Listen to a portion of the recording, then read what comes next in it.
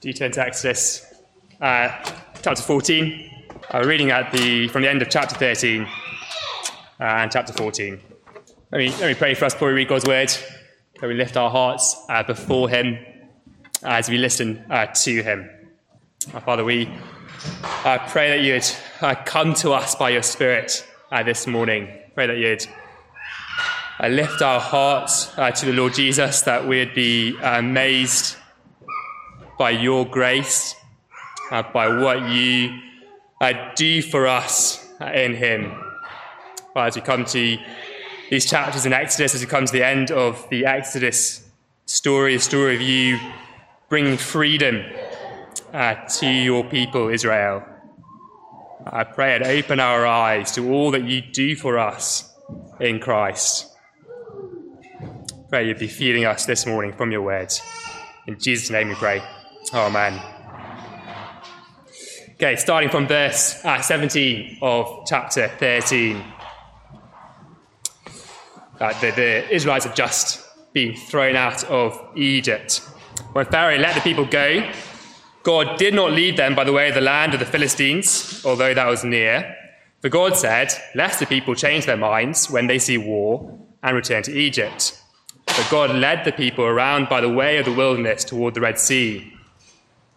And the people of Israel went up out of the land of Egypt equipped for battle. And Moses took the bones of Joseph with him, for Joseph had made the sons of Israel solemnly swear, saying, God will surely visit you, and you shall carry out my bones with you from here. And they moved on from Succoth and encamped at Etham on the edge of the wilderness. And the Lord went before them by day in a pillar of clouds to lead them along the way, and by night in a pillar of fire to give them light, that they might travel by day and by night.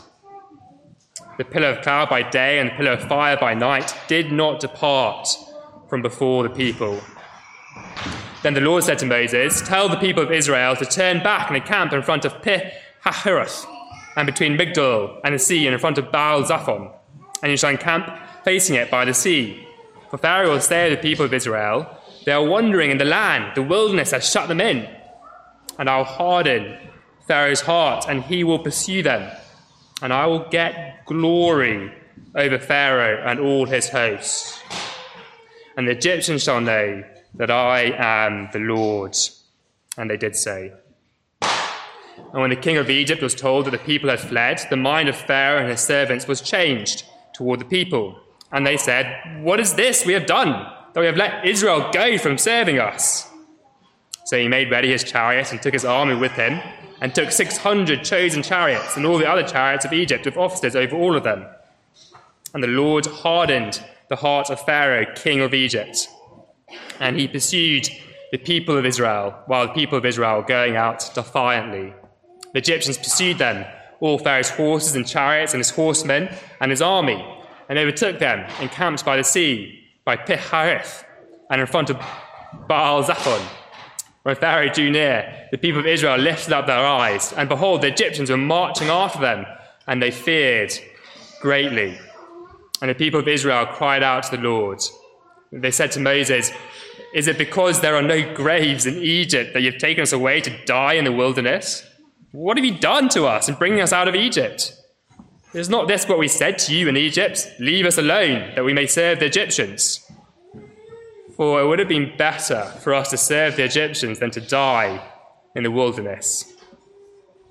And Moses said to the people, fear not, stand firm, and see the salvation of the Lord, which he will work for you today. For the Egyptians whom you see today, you shall never see again. The Lord will fight for you, and you have only to be silent. And the Lord said to Moses, why do you cry to me? Tell the people of Israel to go forward.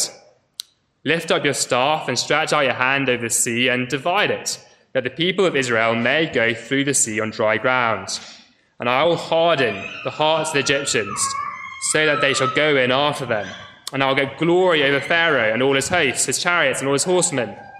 And the Egyptians shall know that I am the Lord, when I have gotten glory over Pharaoh, his chariots, and his horsemen. Then the angel of God, who was going between the hosts of Israel before the host of Israel, moved and went behind them. And the pillar of cloud moved from before them and stood behind them, coming between the host of Egypt and the host of Israel.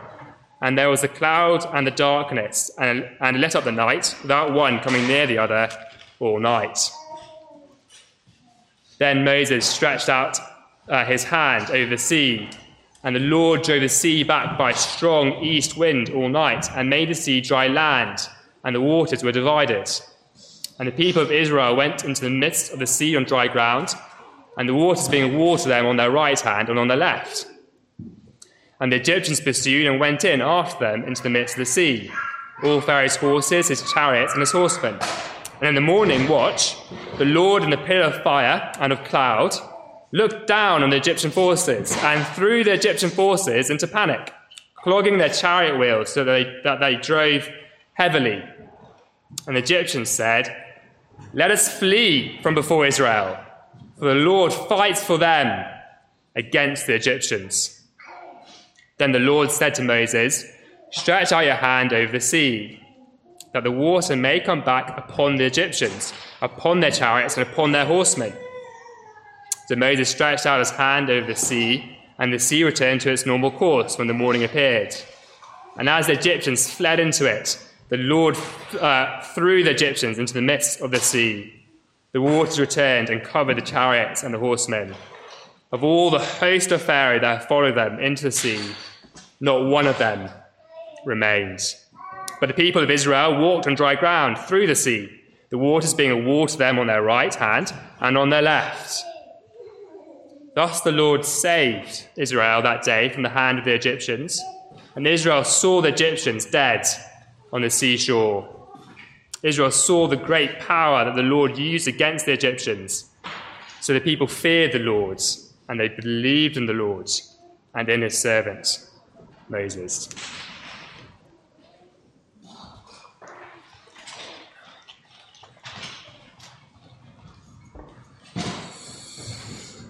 As we start, I'd like to suggest that there's one key difference between believers and unbelievers, between those who are God's people and those who are not God's people.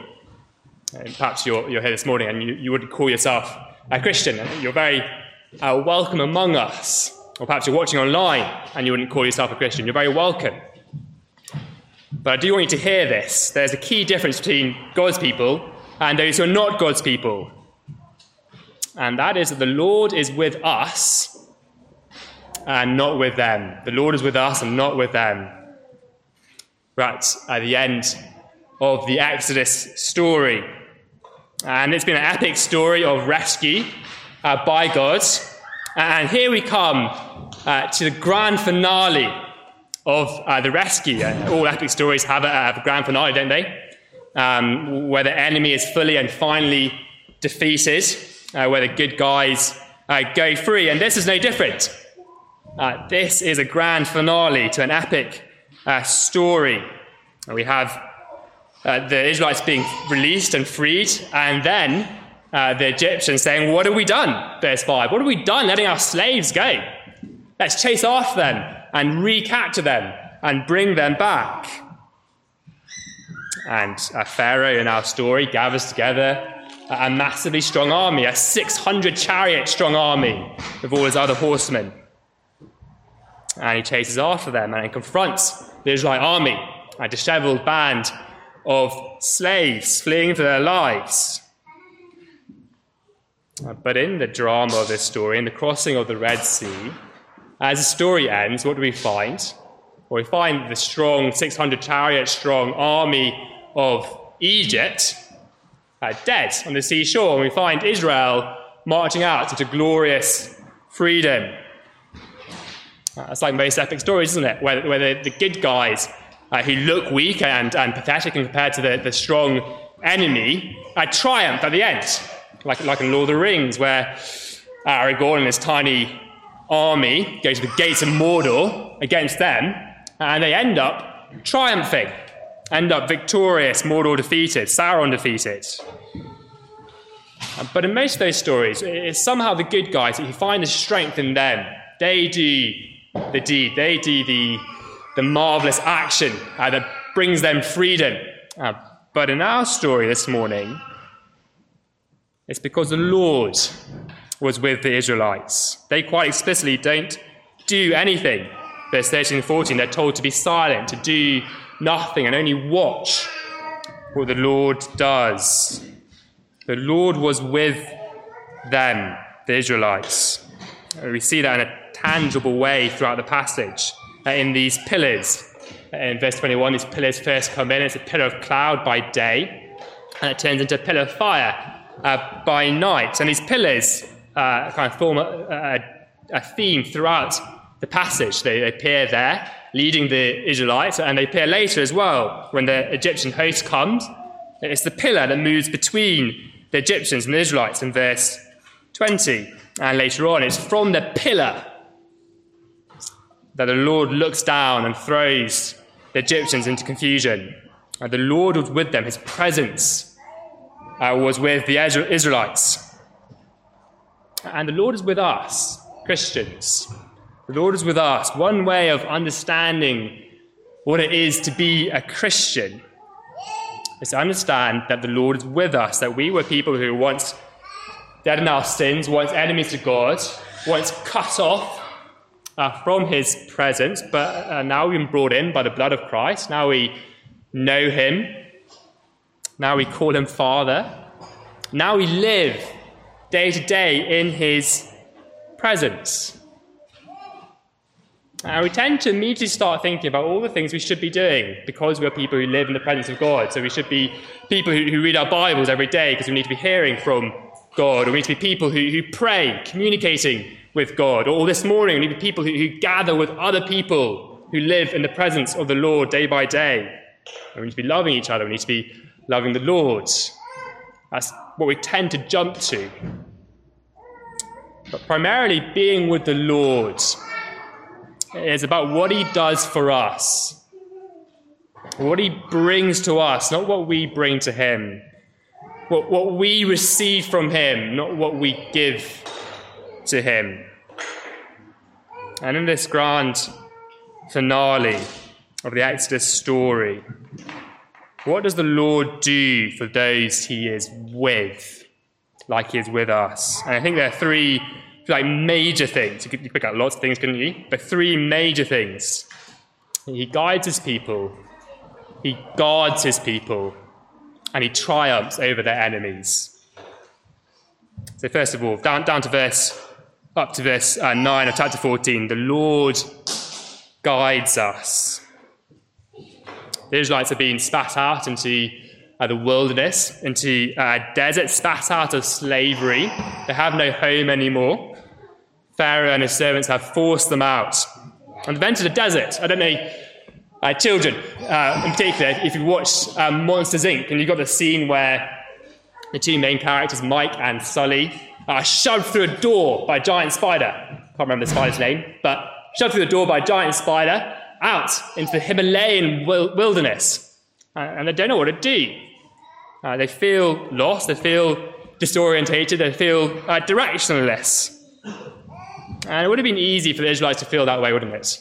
After the Passover event, to go out into the wilderness, having just left their homes, uprooted their children, gathered their flocks and took them out with them, leaving all that behind, to feel kind of just, what now? What next?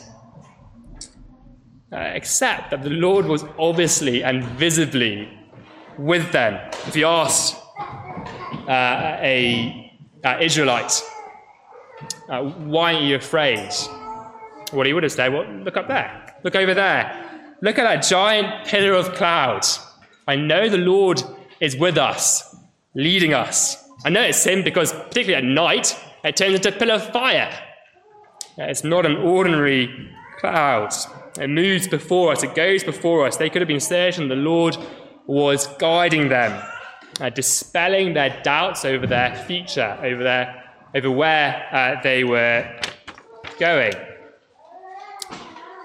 Later in Isaiah, the prophet, Isaiah the prophet looks back on this scene and says that it was the Spirit of the Lord who was leading the Israelites. He identifies the presence of the Lord in this cloud as his Spirit, as Isaiah 63, if you want to know.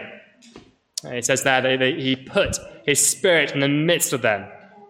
To be in the presence of the Lord is to be led by the Spirit of the Lord. And as Christians, as I'm sure you know, we have that better reality than they did in Christ. They had the Spirit leading them externally in this pillar, and that would have been amazing. But we have a better reality that the Spirit that led them externally comes and lives in us eternally. That's why Jesus said in the Gospel of John, it is better that I depart. I don't know if you know that bit at the Last Supper. It's better that I depart. Why? Well, so that the Spirit, the Helper, can come and live in us and direct us through our hearts and mind and souls. We might get into all kinds of mess, mightn't we, when we start thinking about the guidance of the Spirit. And there's a whole bunch of stuff I'm not planning to go into now, particularly on the how he guides. But I think I just want to address the fact that we sometimes struggle with the fact that the Spirit lives in us eternally and we can't see him. It's all right for the Israelites. They had a visible pillar. But what if I don't always feel the Spirit in me, guiding me? What if it doesn't always feel like the Spirit's work in me is that obvious? And it might be rooted in a misunderstanding of what the Spirit is doing. I think there's a helpful principle here from Exodus that helps form our framework of understanding what the Spirit is doing when he comes to guide us. And it's this, that guidance has a goal. Guidance has a goal, and the goal here in Exodus is to get the people to the promised land, isn't it? To get the people into the land flowing with milk and honey, into Canaan. The Spirit's guidance is about getting them into heaven. So for the Israelites, that would have meant trekking through the wilderness, through the desert. But for us, how do we get to heaven? We get to heaven by clinging to Christ, don't we? By sticking to Christ through all the things in this life that might drag us away from him. And so primarily the Spirit's guidance in us is not about physical stuff, physical choices, although that will be a down-the-stream effect. It's more about the spiritual, helping us live a life of faith in Christ. And can I say, isn't that tremendous comfort? Don't you think the Israelites here would have been comforted as the presence of the Lord went before them? There's tremendous comfort for us as well.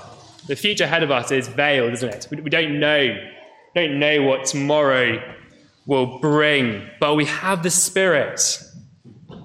And the Lord is at our right hand, hour by hour, day by day. He says to us, fear not. Whatever your future holds, fear not. I am the one who helps you. And he promises to lead his people whom he has redeemed to the promised land. He promises to guide them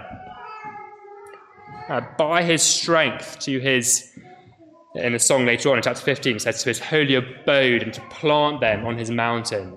And that is true for the Christian today. He gives us his Spirit to make sure we get there. Like the Lord Jesus has won us for himself at the cross, hasn't he? He's paid for our sin by his blood, and he gives us his Spirit to lead us safely into his arms. Do not fear, do not doubt what your life will hold. The Lord is with you, helping you, guiding you home. The Lord does not promise to guide us through, if you like, purely green pastures and pleasures in this life. No, he might lead us. He probably will lead us through the valley of the shadow of death. And we'll get a vivid picture of that in chapter 14, where the Lord leads them. The Lord leads them into a situation where they are completely helpless, confronted by Pharaoh's army on one side and the Red Sea on the other. It's the Lord who stops them in verse 1 and 2 of chapter 14 and holds them back and then hardens Pharaoh's heart and brings Pharaoh and the Egyptians to Israel so that they are trapped and helpless. And the Egyptians' army come to Israel. God brings, if you like, Israel's arch enemy right to Israel's doorstep.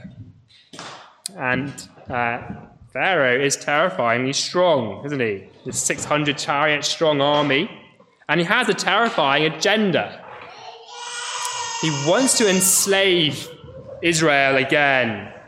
Verse 5, what is this we have done, that we've let Israel go from serving us?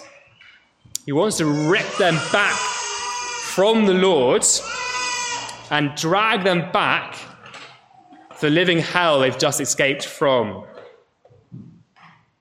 And the enemy of the Christian, our enemies, have the same agenda. I wonder if you ever puzzled over what a Christian enemy is. Or one way to think of a Christian enemy is that they are things or people who try and rip us from the Lord, drag us away from the Lord. It's not just people we don't like or things that we don't like. People who try and rip us from the Lord. So you can think about the devil. The devil tries to persuade us to give up our faith in Christ, to tempt us to not live holy lives, or the culture around us makes us ashamed of Christ, or our sin tempts us to wickedness rather than the path of righteousness, or even just kind of suffering, deathly things, bereavement, or job loss, or illness. It makes us doubt God. These are our enemies, things that threaten to rip us from God. And in the passage, in the midst of their enemies, the Lord guards the Israelites, and the Lord guards us. In the midst of everything that might rip us from him, the Lord guards us. And one thing we need to realize is that the enemies, our enemies, are stronger than us. Don't know if you've ever thought that. I don't know how strong you feel as a person, but your enemies, your Christian enemies, are stronger than you. The Christian is someone who's stalked by a lion. The devil is a prowling lion seeking someone to devour. The Christian is also someone whose neck is up to water, floundering, drowning in the world that seeks to crush him and drag him away from Christ. If you like a mythical hero, someone like Hercules might be able to fight off a lion while simultaneously drowning, but not the Christian, because the Christian is also diseased by sin. We're not strong people, we're weak people. Our hearts aren't strong, our hands aren't strong, they're frail. We need to realize how strong our enemies are compared to us. And when we do that, sometimes we're tempted to respond like the Israelites responded here in the passage. They went out defiantly from Egypt, but when their enemies appear, they begin to fear greatly, verse 10. And in verse 11 and 12, they stop trusting the Lord. They thought it would be better to die in Egypt than to be with the Lord. And our temptation is the same. When enemies arise against us, even though we once might have felt confident about it, it might just feel too hard. We give in and cave. We deny Christ with our words and our actions, or we stop really trusting God. Internally, externally, we might be going to church and reading our Bibles, but internally, we stop really trusting the Lord, or we return to the sin that tempts us. We go back into slavery to it. It's easier to give in than to fight on and face our enemies. But instead of fear driving us from the Lord, I'd like to suggest that the fear of our enemy to drive us to the Lord. He has promised to guard us. That's what Moses reassures the Israelites with in verse 13. The Lord will fight for you. He is a man of war. He guards you. We see that in a visible way in verse 19 and 20. When the hosts come together, the Lord comes between them in the clouds and separates them, so the Egyptians cannot get at the Israelites to harm them, To be in the presence of the Lord is to be guarded by the Lord. But it's more than that, isn't it? It's more than that. Promise the Lord guarding us, protecting us from our enemies, ripping us from his grip. Goes forward into the future that one day he will triumph over our enemies. That's a third thing to think about this morning. The Lord will triumph over our enemies. In verse 13, fear not. Why? Because the Egyptians whom you see today, you will never see again, because the Lord will work salvation for you. One day there will be no more enemies. One day the enemy we face today, whether it's the world around us, at work, whether it's our sin inside us, will be no more. In the story, it comes to the absolute climax of God's rescue mission for the Israelites, the crossing of the Red Sea. This is the salvation that God calls his people to see. Now, why save them by means of the Red Sea? It's a good question, isn't it? The Lord could have orchestrated his rescue in any way. He could have brought the Israelites anywhere he liked and rescued them and defeated the Egyptians in any way he chose to. But he chooses to do it by crossing the Red Sea. Why is that? Well, the sea in the Bible has a bit of a deathly feel to it. It's a mysterious place, isn't it? That's true today. We know more about the surface of the moon than we do about the depths of our ocean floor. It's also a chaotic and destructive place. Again, that's true today. The World Health Organization estimates that 320,000 people drown at sea every year. The sea is destructive, deathly. So the Israelites had the Egyptian army behind them, but they had this deathly sea in front of them, which means I think there's actually two elements going on in the salvation the Lord works.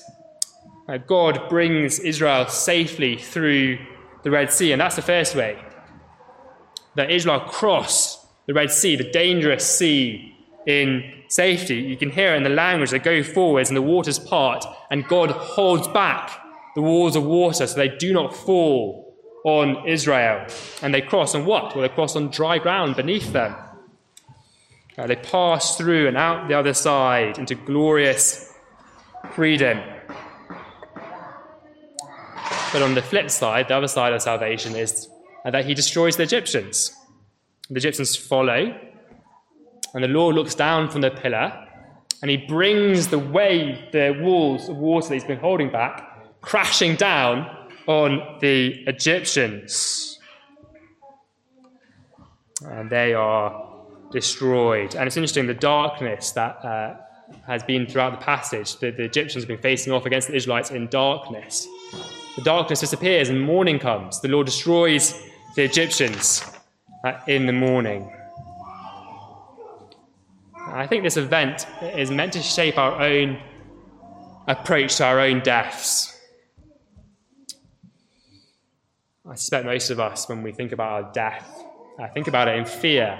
Or at least we've had times when we thought about our own personal deaths with a sense of fear. When we contemplate it, it fills us with fear. That's true of the society around us. You can see it in the response to the coronavirus. People are afraid of their own deaths. That's important to caveat that and say death is horrific. It is a horrible thing, particularly for those left behind. It is right to grieve loved ones who are gone. But the Christian approaching his own death or her own death should approach, I think, with a measure of confidence, a measure of peace, even dare I say, a measure of joy.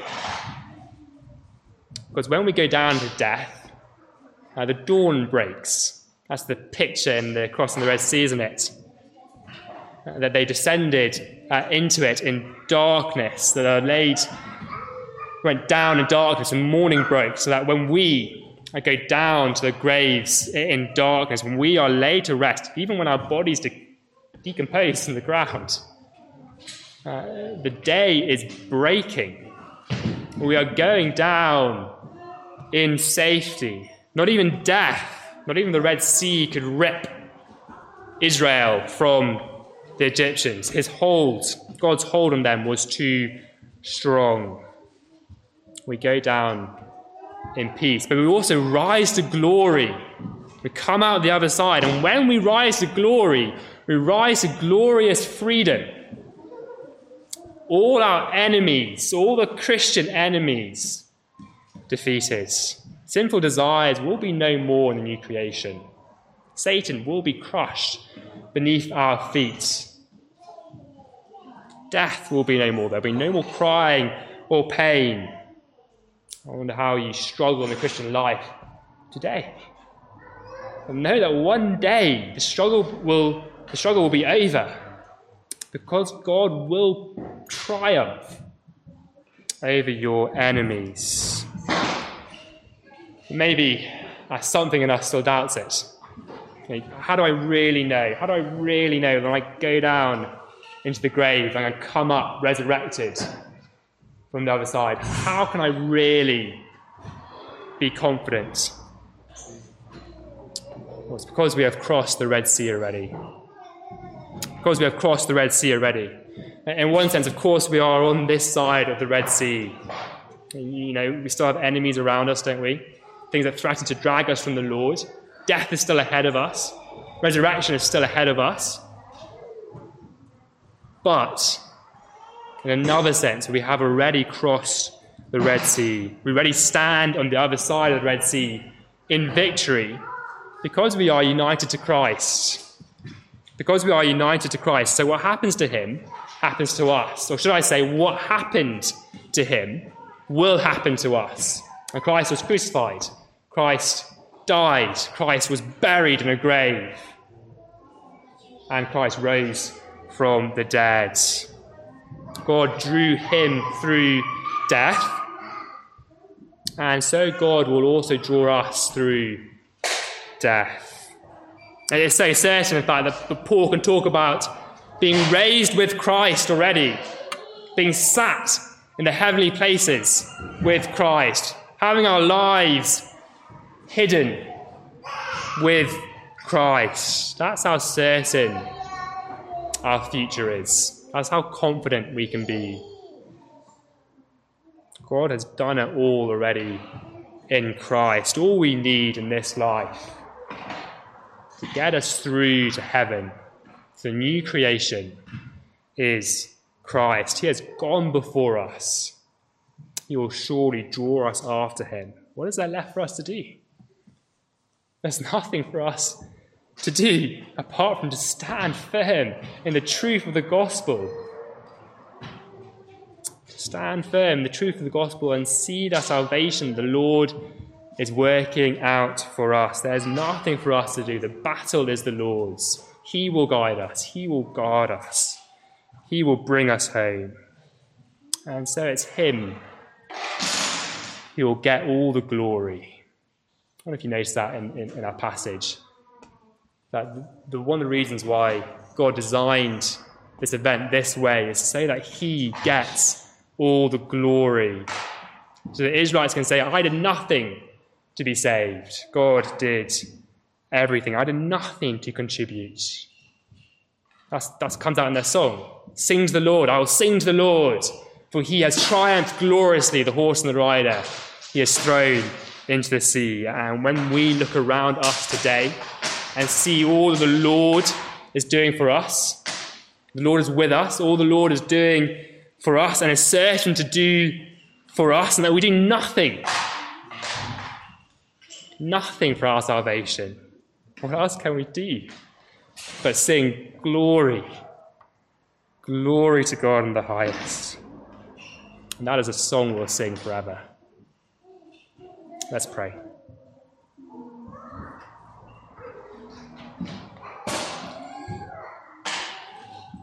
Father, you have triumphed over all that might hold us back from you. In Christ on the cross, you triumphed over our sin, over the devil, over the world. One day, Lord, you will draw us through death itself and bring us home to glory. Pray, Father, we'd live our lives not depending upon our own strength, thinking that we are strong. We live lives knowing that you are with us and that our strength is in you and depends upon you, that we are not alone and that you are working out our salvation. We pray these things in Jesus' name. Amen.